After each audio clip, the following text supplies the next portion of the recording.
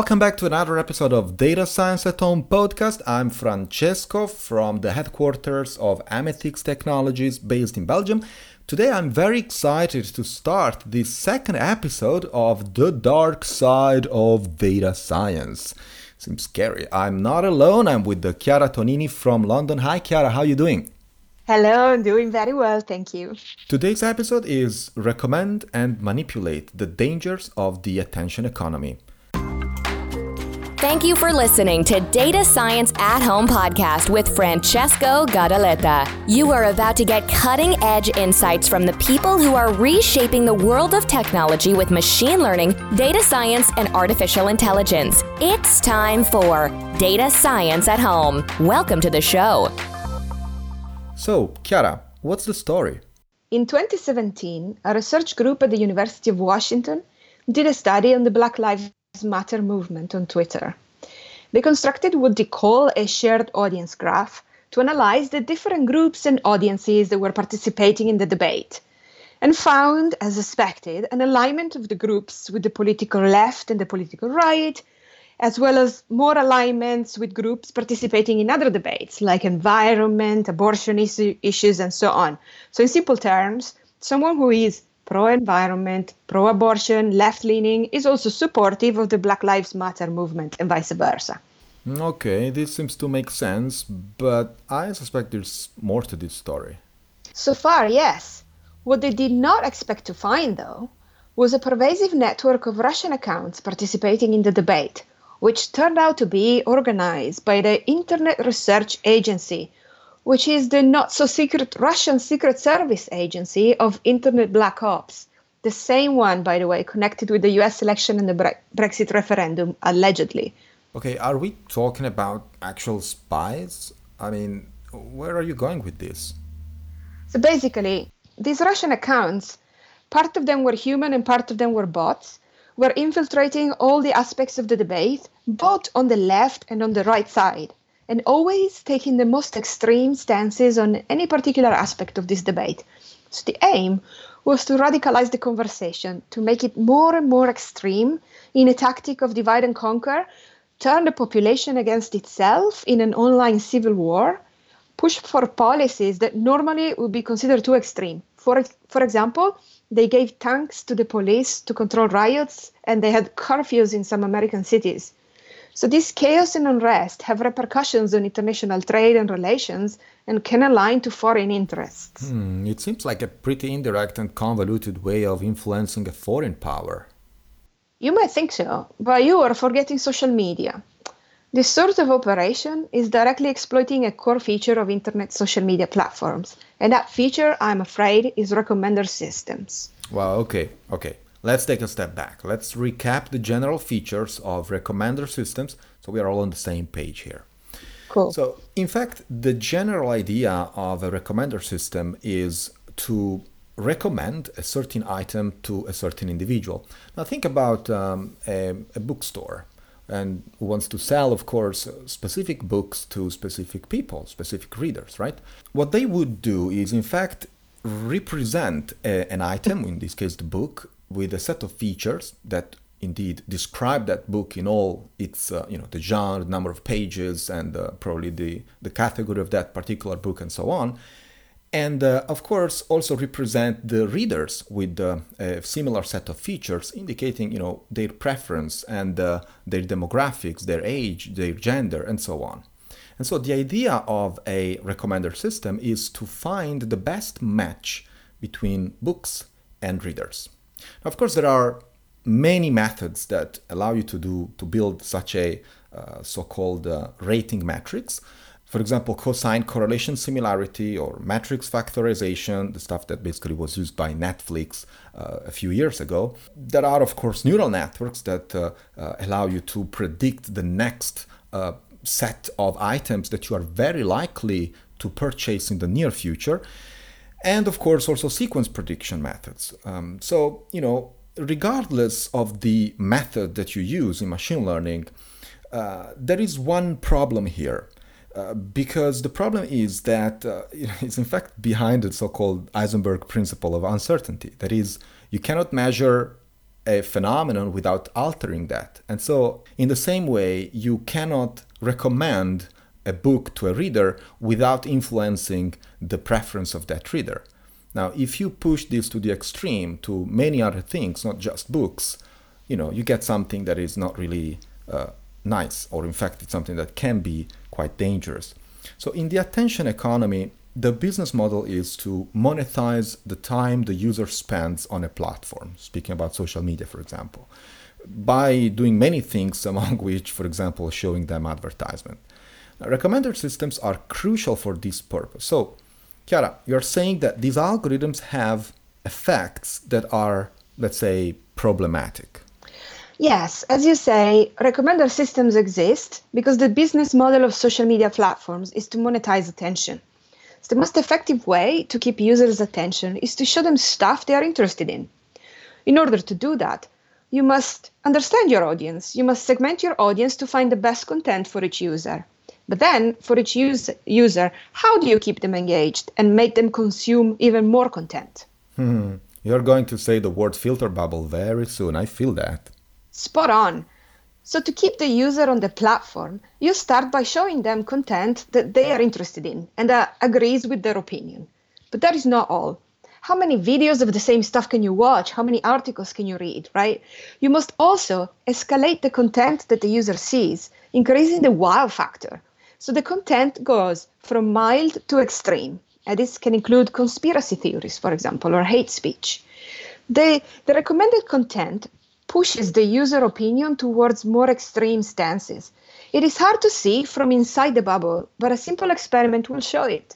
If you are on YouTube and you continue to click the first recommended video on YouTube and you follow the chain of first recommended videos, soon you will find yourself watching stuff you'd never have actively looked for, like conspiracy theories, alt-right propaganda, or like pranks that get progressively more cruel, videos by people committing suicide, and so on. So you're saying that this is not an accident. So this is the basis of the optimization of the recommender system. Yeah, and it's very effective, but obviously there are consequences. And I'm guessing they're not good. No. So the collective result of single users being pushed toward more radical stances is a radicalization of the whole conversation, the disappearance of nuances in the argument, the trivialization of complex issues. For example, the Brexit debate in 2016 was about trade deals and custom unions. Now it is just about Remain and no deal with almost nothing in between. Yeah. Well, the conversation is getting more stupider, or just stupider, or whatever. Is this just a giant accident? Just a sensible system that got out of control? Well, yes and no. Recommender systems originate as a tool for boosting commercial revenue by selling more products. But applied to social media, they have caused an aberration.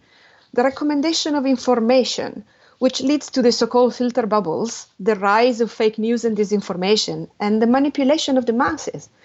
There is an intense debate in the scientific community about the polarizing effects of the internet and social media on the population.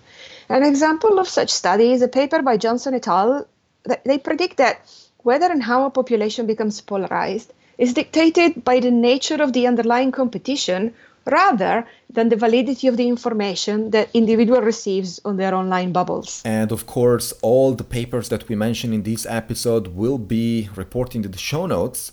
So check our website, datascienceathome.com, and the show notes of this episode. But in fact, I would like to stress on this very last finding. This is really fucked up. Polarization is not caused by the particular subject, nor the way a debate is conducted, but by how legitimate the information seems to the single person. It might also be completely fake, right? Which means that, well, if I find a way to convince the single individuals about something, I will be in fact manipulating the debate at a community scale, or in some cases, globally. Oh my God, we seem to be so fucked. Yeah. So take, for instance, the people who believe that the Earth is flat, or the time it took for global warming to be recognized as scientific fact, despite that purely scientifically speaking, the threshold for scientific confirmation was reached decades ago. So, recommender systems let loose on social media platforms amplify controversy and conflict and fringe opinions.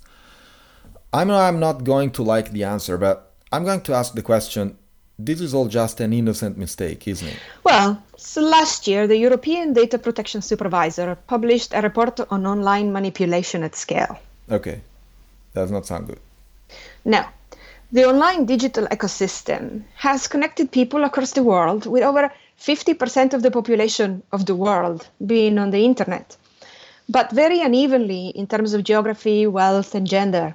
So the initial optimism of the early internet about the potential of internet tools and social media for civic engagement has given way to concern that people are being manipulated through the combination of constant harvesting of data, often intimate information about users, and the control over the information they see online according to the category they are put into, the segmentation of the audience.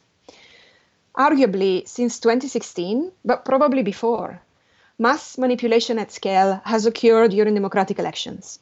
By using algorithms to game the recommender systems, among other things, misinformation was spread. Remember Cambridge Analytica? I do. I wish I didn't. Okay, but why does it work? Are we so easy to manipulate? So an interesting point is this. When the information is received collectively, as for example from the television news, old school, it is far less likely that people develop extreme views, like the earth is flat, because the discourse is based on a common understanding of reality. People can call out each other's bullshit. Fair enough. But when information is received singularly, like what happens when delivered by a recommender system through micro-targeting, then reality has a different manifestation for each audience members with no common ground. It is far more likely that extreme views are adopted because there is no way to fact check and because the news feel personal. They have been tailored to the user to push their buttons.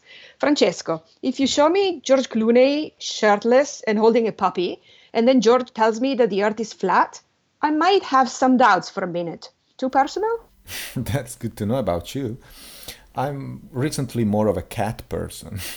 But experts keep saying that we are moving towards personalization of everything. Now, I would like to say something. Well, this makes sense for things like, personalized medicine, drug discovery, and stuff like that. It probably is not that beneficial with many other kinds of recommendations, and especially not the news. But social media feeds are extremely personalized. What can we do? So solutions so far have focused on transparency measures, exposing the source of information, but nobody has really taken on the accountability of the players in the ecosystem who profit from this harmful behavior. These are band-aids on bullet wounds. The problem is the social media platforms. So in October 2019, Zuckerberg was in front of Congress again because Facebook refuses to fact-check political advertisements. In 2019, after everything that's happened.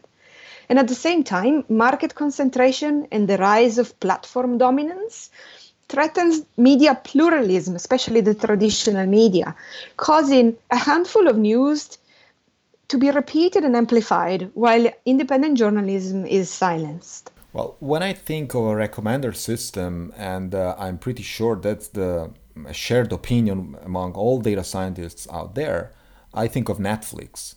You like this kind of show in the past, so here are more shows on the same genre. Or people like you have liked this other type of show, and so here it is for your consideration. So this seems relatively benign. Although, if you think some more, you realize that this mechanism will prevent you from actually discovering anything new. It just gives you more of what you are likely to like already.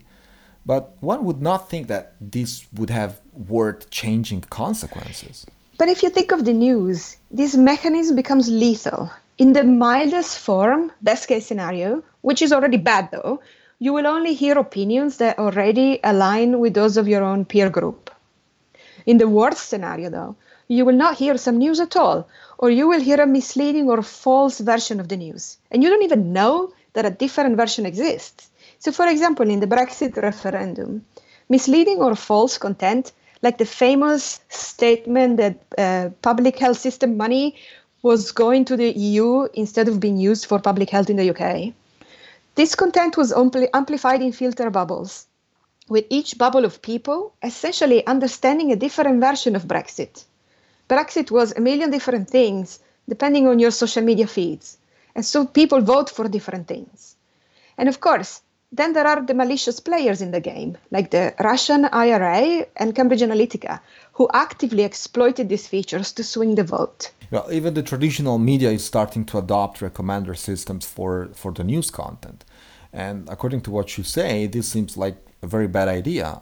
Is there any other scenario in which recommender systems are not that great?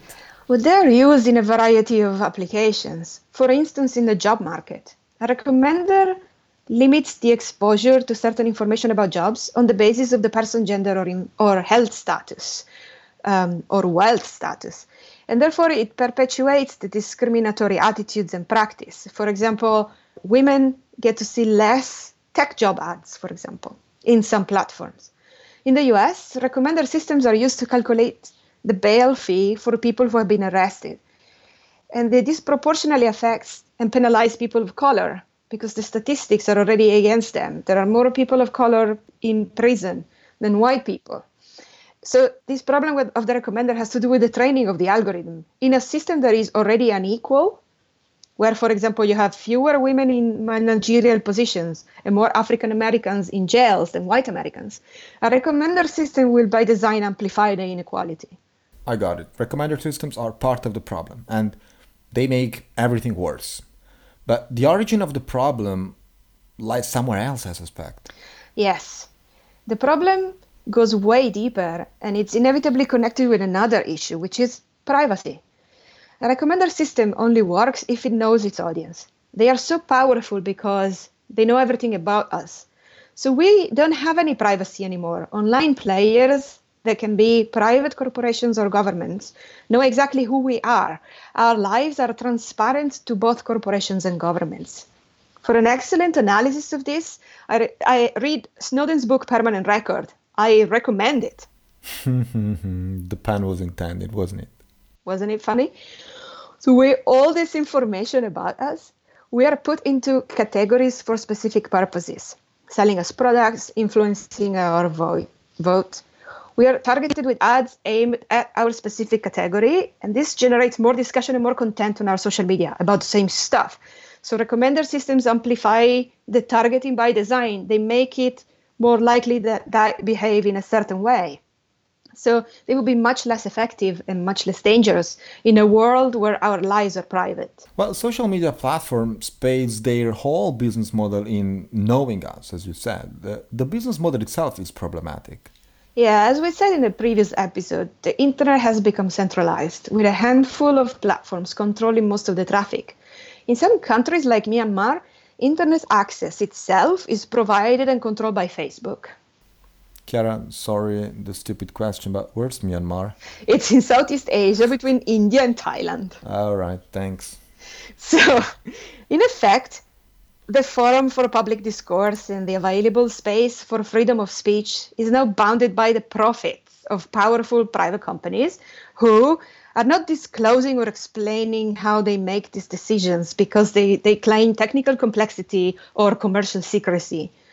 Mostly, decisions are made by recommended algorithms which amplify bias and segregation. And at the same time, the few major platforms with their extraordinary reach offer an easy target for people seeking to manipulate the system for malicious ends. All right, so this is our call to all data scientists out there. Be aware of personalization in building recommender systems. Personalizing is not always beneficial. There are a few cases where it is. Think about medicine, genetics, drug discovery. Many other cases where it is detrimental, for example, news, consumer services, consumer products, opinions. Personalization by algorithm, and in particular of the news, leads to a fragmentation of reality that undermines democracy. Collectively, we need to push for reining in targeted advertising, and the path to this leads to more strict rules on privacy. As long as we are completely transparent to commercial and governmental players, like we are today, we are vulnerable to lies, misdirection, and manipulation. So I'm going to give you an analogy by Christopher Wiley, which was the Cambridge Analytica whistleblower. He said eloquently that our interaction with social media platforms in general is like going on a date where you know nothing about the other person, but they know absolutely everything about you. And this leaves us without agency and without a real choice. In other words, we are fucked. You've been listening to Data Science at Home podcast. Be sure to subscribe on iTunes, Stitcher, or Podbean to get new fresh episodes. For more, please follow us on Instagram, Twitter, and Facebook, or visit our website at datascienceathome.com.